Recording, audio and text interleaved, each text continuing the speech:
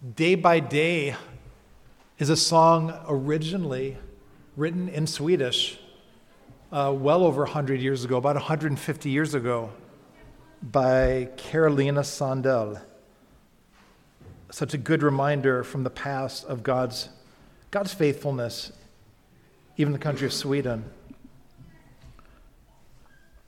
Well, I'm so grateful for the people, for Tom and for Alex and our friend Jonathan, who were sharing God's word while I was gone. In a couple weeks, we're going to begin a new time in God's word in going through the Sermon on the Mount. But we're going to take one more Sunday just to take a look in the book of Proverbs. So before we begin, let's bow our heads in prayer and ask God to bless his word.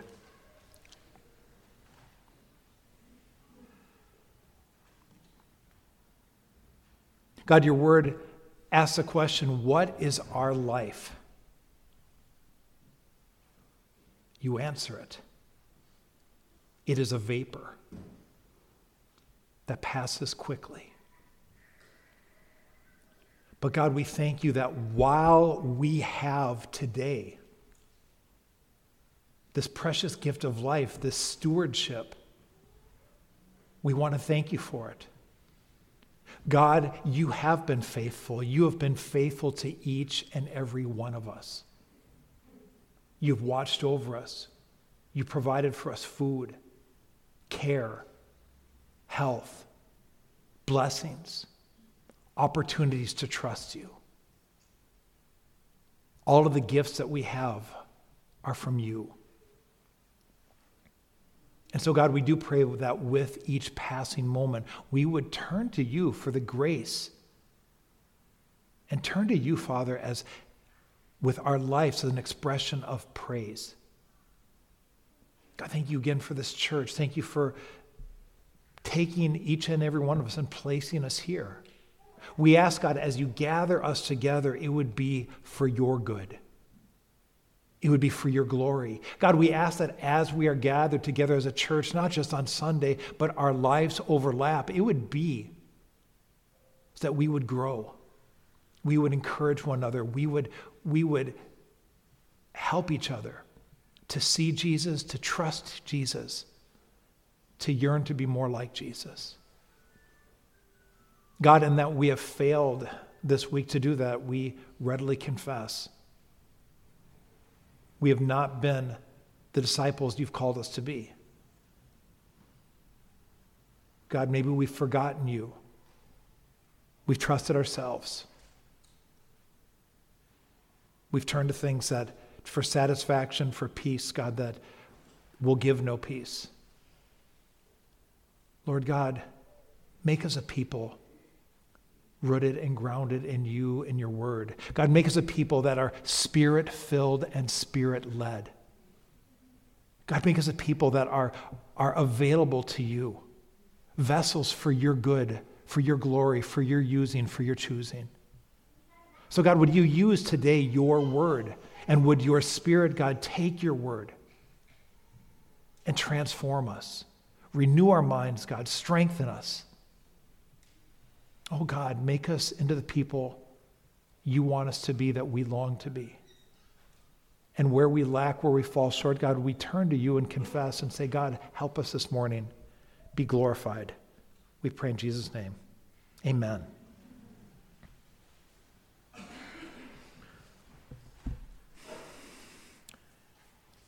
Well, if you had to guess how many euros are spent globally every year to persuade people to buy products,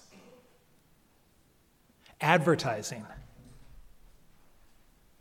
When we add up all the commercials, all the advertisements, the billboards, the radio jingles, and of course, your favorite and mine, those internet ads that consume our lives in 15 to 30-second intervals. If we added up all the money spent in these advertisements, How much would that be spent every year globally? Would you believe 100 million euros? No. It's more. 100 billion euros? No. It's more. Much more. Would you believe estimates of 600 to 900 billion euros? Folks, that's 9 followed by 11 zeros. It's spent every year on advertising. Estimates are by 2024, it'll go over $1 trillion. Wow. You know, and at the center of advertisement most often is the carefully crafted use of words. Catchy slogans or well-worded phrases, word combinations designed to lodge into your mind. In so many cases, this is to buy things that we don't really need. I've got good news. There's another place to find carefully worded phrases, things that you really want to remember, not to sell you something, but to illuminate the life of godly wisdom. And that's the book of Proverbs. Today we're going to look at one solitary verse of Scripture. Maybe it's a verse you haven't really thought of or read or studied. We're going to look and read from the book of Proverbs, chapter 17, verse 17. But before we look at our text, perhaps it'd be good to reflect for a minute on the book of Proverbs. Because in a sense, we could take almost any verse out of the book of Proverbs. It's a unique it's a unique book of the Bible. If we think about it for a second, what do we have? We have the Bible, right? We have the Bible that's divided into two parts. We've got the Old Testament and we have the New Testament. The Old Testament, we could say, those books we could break down, the 39 books, we could break up into 4 parts. The Old Testament is parts, we have the Pentateuch, the first 5 books. We have the historical books. We have the poetry books. And we have the prophets. Proverbs is found in that third section, poetry. Sometimes the poetry is called the wisdom literature. And that's good because that's kind of a key word for the book of Proverbs. So what is a proverb? A good definition of a biblical proverb is this: a short saying that expresses a general truth for practical, godly living. A short saying that expresses a general truth for practical, godly living.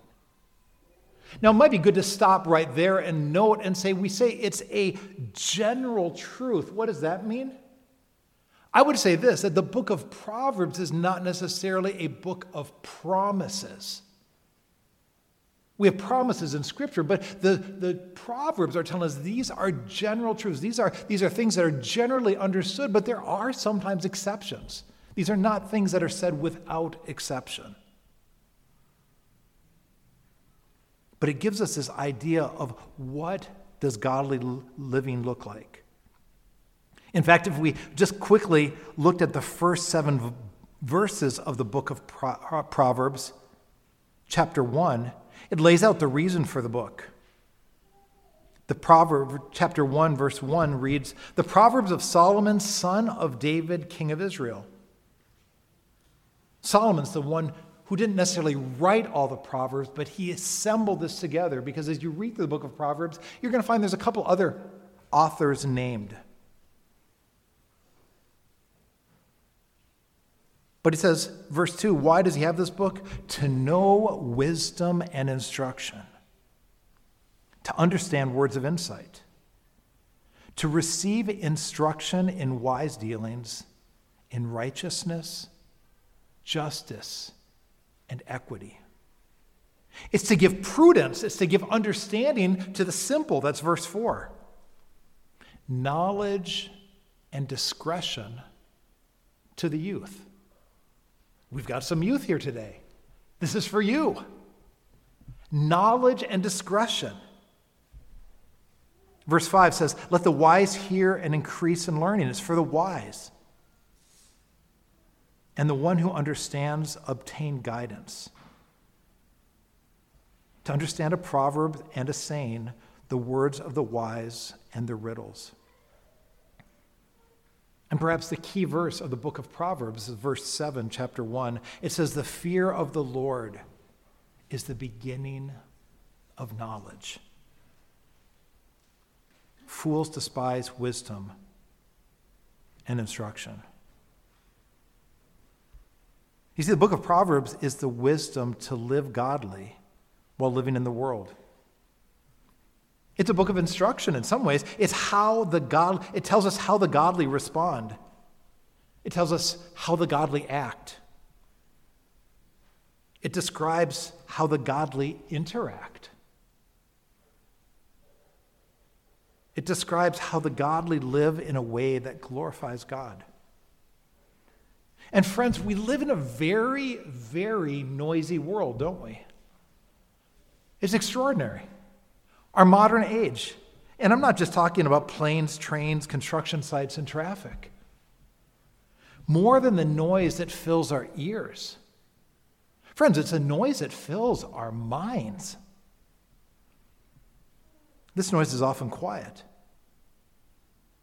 The advertisements, the music, the repeated mantras of the world that subtly or overtly deny God, his rule and his authority. The worldviews flowing in news, media, entertainment. We can't escape it, can we?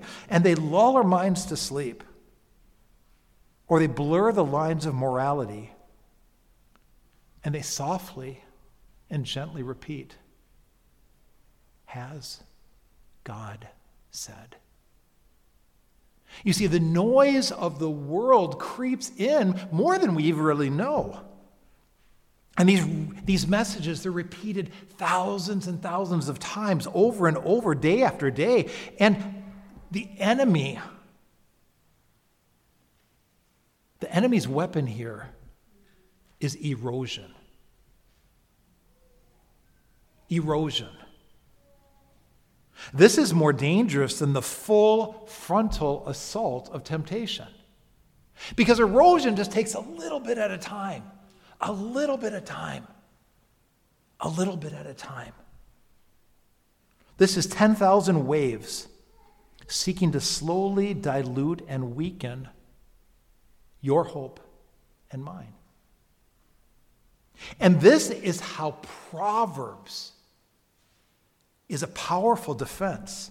You see, we want Proverbs and godliness to be the background music of our soul. And the book of Proverbs is telling us how things are supposed to be in the life of the godly.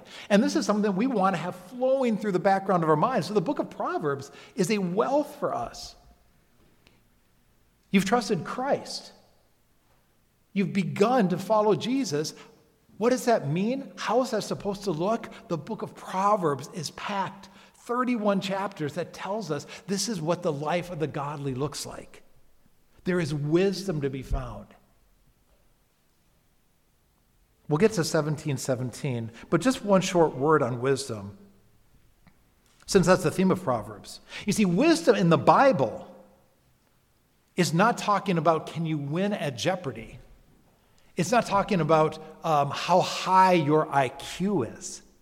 Wisdom in the Bible is living in accordance or in agreement with God and his word.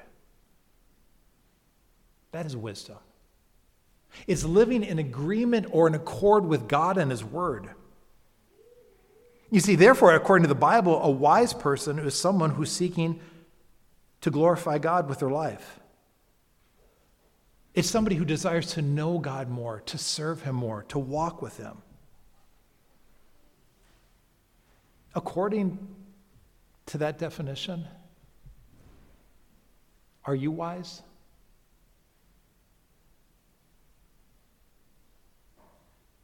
You see, it really doesn't matter how intelligent somebody is. It doesn't matter how many degrees they have. It doesn't matter what kind of training or education you have. There are many people that have enough doctors to fill an encyclopedia, and they, according to the Word of God, are fools because they reject God's authority. Their authority is themselves.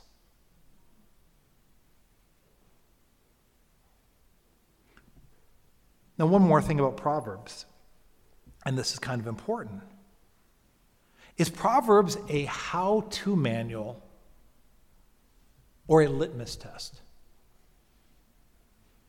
When we look at the book of Proverbs, is this something we pick up and read to be able to say, okay, this is what I'm supposed to do? Or is this more like that map in the mall? You know, the one like you go and you're not really sure where you are and you find that map and it says, you are here. Because depending on how we look at the book of Proverbs, it tells a lot about how we see ourselves in the Bible. You see, Proverbs, I'm convinced, is telling us what godliness looks like, as opposed to how to be godly. Yes, I mean, this is what the godly do, but here's the thing.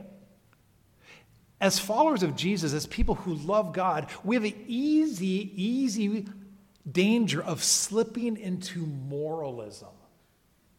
Okay? It is much, much easier to look right, act right, and be right on the outside, and yet have our hearts completely dark, black, stained, shaded, cold. And one of the easiest things for a relationship with God to slide into is moralism. I'm doing the right thing, and the emphasis of my life is me doing. It is a performance. You see, the book of Proverbs isn't telling us this is what you should do. It's telling you this is how a Christian, a child of God, is supposed to be.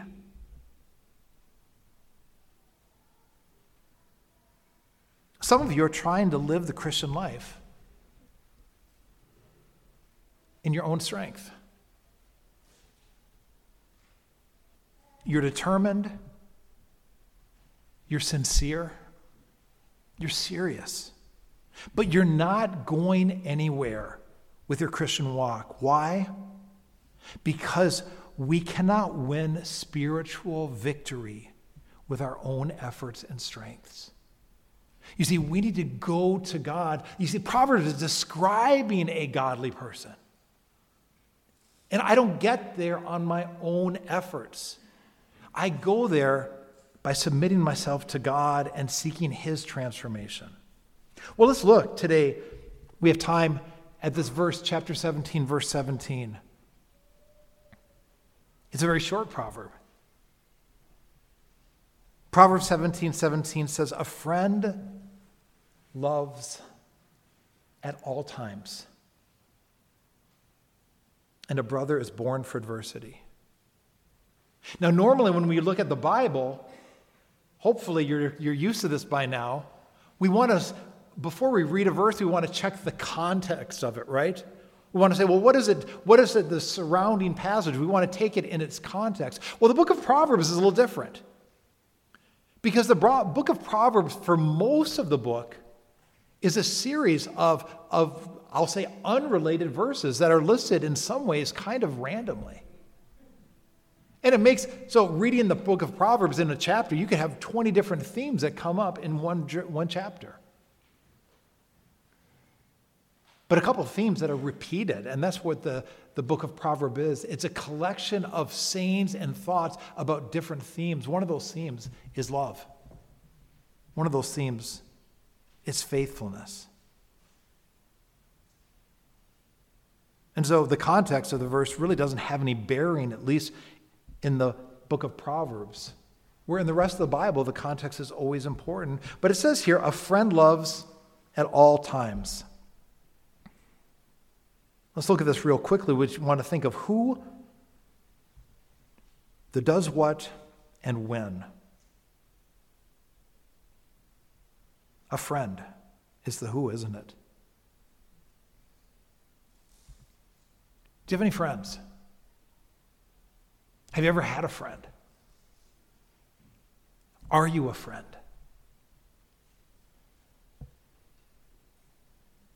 One of the greatest gifts we can have in this world that is a very lonely world is somebody who understands us, somebody who walks with us. I hope there's somebody in your life you can say, yeah, they're a friend, or I have had a friend. I hope you have a friend right now. This is a precious, precious gift. One of the greatest things that I would say is a foundation for a marriage, obviously founded upon Jesus Christ, upon his love. It's a friendship. Friendship, what a gift. And we see lots of different friendships in the Bible. It's a great gift. It really is. We should stop and thank God for the friends, the people he's placed in our lives. What a thing to have somebody who understands us, somebody who cares for us, somebody who we enjoy being with, somebody who actually cares enough for us to challenge us.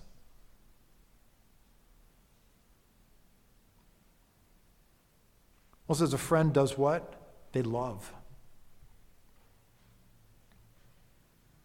Today there's many different and strange ideas about love. It's one of the weapons of our enemy is to take things and redefine them. Love today, what does love today mean? Love today means allow me to do what I want to do. That's love.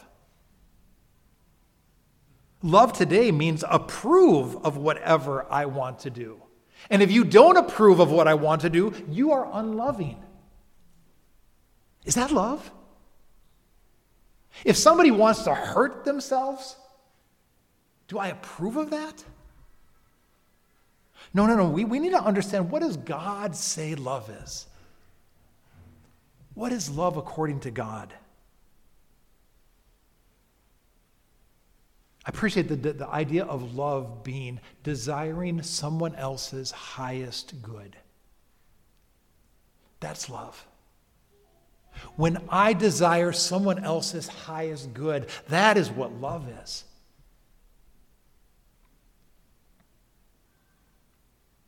I like what Paul Tripp said. He said, love is willing self-sacrifice for the good of another that doesn't demand reciprocation or the person being loved deserving. Let me say it again. Love is willing self-sacrifice for the good of another that doesn't demand reciprocation or the person being loved is deserving. So we have the who, a friend. The does what is loves. When? At all times. Wow. Hebrew poetry, instead of rhyming, it repeats. In English, we like to rhyme. Roses are red, violets are blue. Sugar is sweet. But this doesn't rhyme. It doesn't work, does it? We're waiting for the rhyme. That's how things go. But in Hebrew poetry, what they're looking for is things to repeat with different words. That was the idea of poetry. That was in place of rhyming. And so when it says a friend loves at all times, that's being followed by another statement that says the same thing with different words. So that at all times we get an idea of what he's talking about when in the second part of the verse it says, for adversity. It's emphasizing the fact that a friend doesn't love just when things are good. It's especially when things are hard. There's a beautiful Swedish proverb that says, "Love me the most when I deserve it the least, for that's when I need it the most."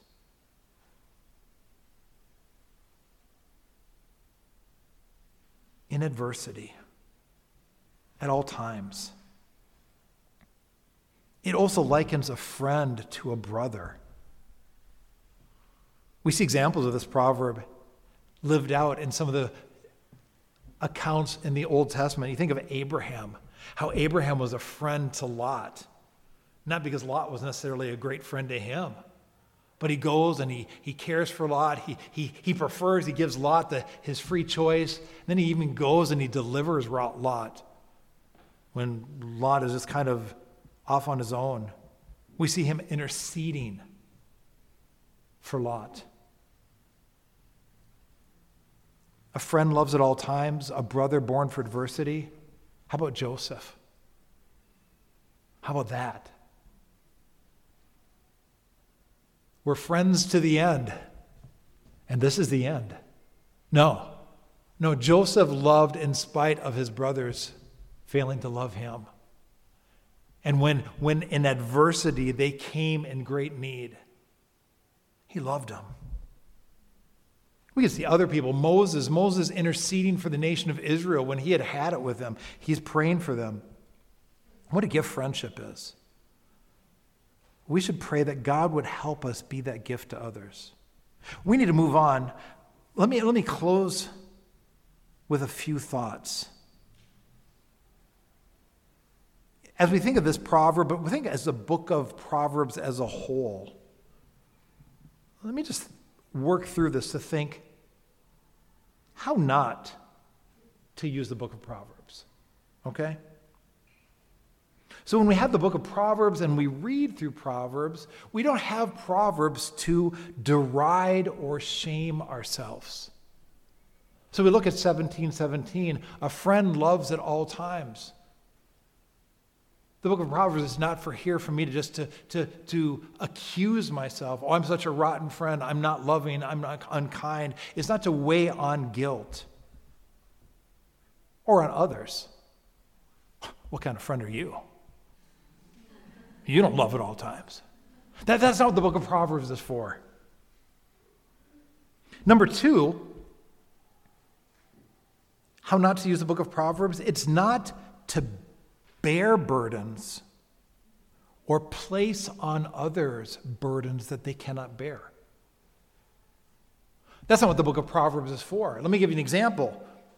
Parents, verse 17, a friend loves at all times. Johnny, God says a friend loves at all times. You are not being a good friend to your sister. You need to love her more. Have you ever heard that? Or said something like that? You see, sometimes we use the Bible as a lever to pry on people, but what we're doing is we're actually placing upon them something that they cannot do. We want to use the Bible in our parenting, want to instruct our children. That's important. It's actually vital. But how we use Scripture is really important. To put burdens on ourselves. So often we read this, we read Scripture and we feel guilty. Is that God's meaning for us? How not to use the book of Proverbs. Number 3, as a moral measuring stick to see how righteous we are. That's not what the book of Proverbs is for, okay? So if you read this, a friend loves at all times, the reading that's there is not for you to say, oh, what a friend I am. I am love. That's not what it's about. I thank God that others are not like me. Or others wish they were me. It's not a moral measuring stick to see how righteous we are. How do we use the book of Proverbs? Let's put this in the positive. How to use the book of Proverbs? Number 1, as a help in prayer. Boy, I was doing that this week, and yesterday was the 30th, which, by the way, is a really handy way to use the book of Proverbs. You realize in the book of Proverbs there's 31 chapters, and in a lot of months there are 31 days. What a great thing to take 5 minutes of your busy life and take some time to read through the book of Proverbs. I was reading through chapter 30 yesterday. I couldn't get past verse 6, and there was just so many things that I could take to God in prayer, realizing things that I'm missing in my life. How do we do that? Let's take verse 17 again. A friend loves at all times. How many of us could say, yes, that is me. I love 365 days a week, 24 hours a day. That's how I love. That's it. Nobody loves like that. Husbands, God has commanded you. Husbands, love your wives as Christ loved the church. None of you, and not me, has lived up to that. And when we find ourselves that, no, I don't love like this, but this is how it's supposed to be, we can take this and turn this to God in prayer. God, transform me into one who loves faithfully. God, give me grace. I want to learn. I want to grow in loving people in difficult times. God, transform me that I can love difficult people. See, this is how the book of Proverbs can just be a revolutionary time of prayer, because you can't go through the book. You can't go through 2 verses, and there's not something that shows a need in your life and mine. Number 2, how to use the book of Proverbs? To help us remember we need Jesus and the gospel. When we see this, the idea is not to put guilt and shame on ourselves. That's not the idea. It's to be able to say, wow, God, this reminds me that I need a Savior, and you have offered to save me. And so even though I do not love like I should love, you have loved me like this. You are the lover of my soul. You will not abandon me. God, I praise you that the gospel is about a God who loves, that never stops, who loves in all seasons and all times. The book of Proverbs can help us remember we need Jesus and the gospel. And if we're living life and we're figuring we don't need the gospel, friends, I can tell you something's not right. The gospel is not just for the ungodly, it's for us. It's the power of God for salvation to everyone who believes. It's our hope. It's our anthem. It's our song. God saves in spite of our shortcomings. Well, lastly, number 3, how to use the book of Proverbs to point us to Christ and to help us see him in his word. As you and I spend time in the Bible, and I want to presume upon you that you are doing that. Are you doing that? You say, well, life's busy. It is. You and I live very busy lives, and you and I may need to surgically cut some things out of our life so we can put this in our life. Are you spending time in God's word? Not as a religious ceremony, not as a lucky charm so you can go do what you want to do. Going because you realize I need God. I need his grace. This is food for my soul. This is my hope. As we do that, as we spend time in God's word from Genesis to Revelation, we should be looking, God, where is Jesus in this passage? Not forcing Jesus into it, not seeing him where he's not there. But friends, a friend who loves at all times, does that not describe our Savior? That is the gospel. Is Jesus a brother for adversity? Didn't we just read that in Romans chapter 5, verse 10? That's what the theme of book Romans is. It says, while we were weak, at the right time, Christ died for the ungodly. The book of Proverbs can help point us to Christ and help us see Christ in the Word of God. Just a couple other thoughts on loving. John 15, verse 12 says this is my commandment, that you love one another as I have loved you.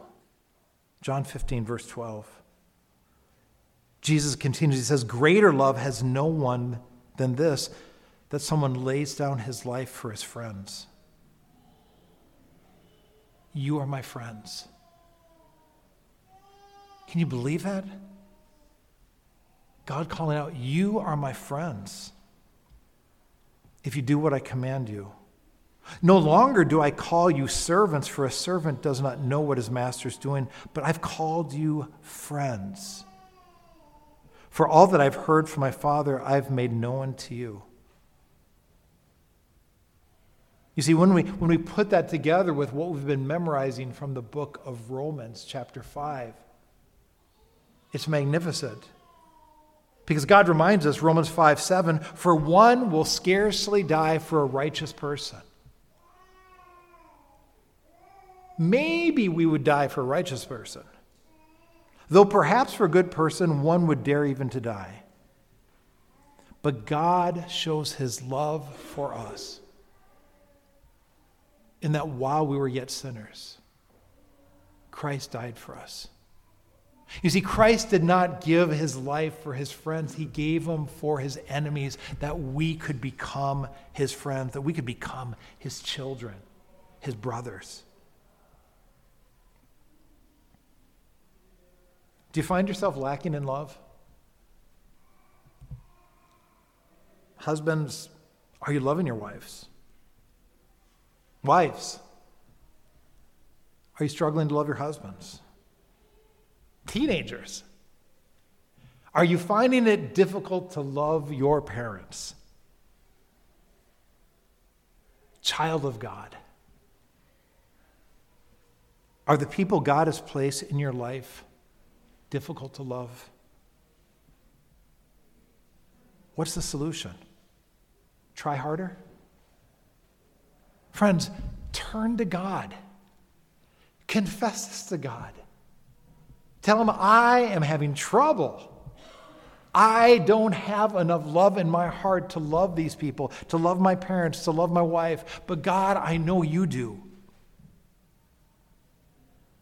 Pray and ask God to remind you of all his grace, his love, his splendor, his glory. Pray and ask God to remind you of what a glorious salvation he's purchased for you.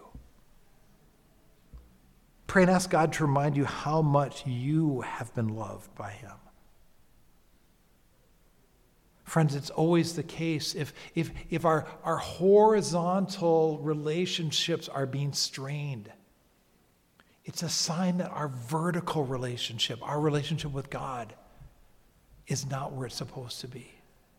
May we turn to him. Church, we have a friend that loves at all times.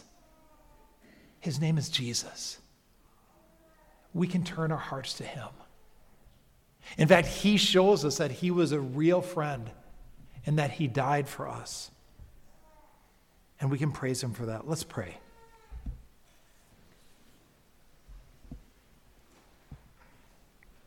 Our Father God, we want to tell you, we are grateful that you are faithful.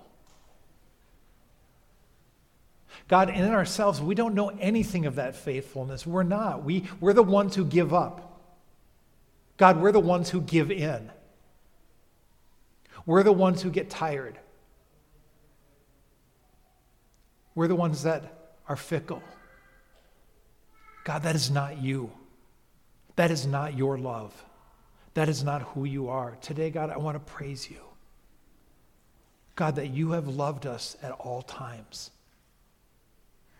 God, I thank you for your faithfulness. God, that you are a faithful God. That you promise that those who come to you, you will not cast out.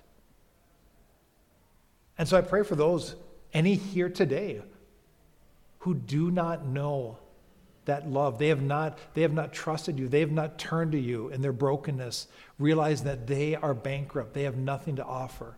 They have no hope but you. God, may all of us realize that that is us outside of your grace.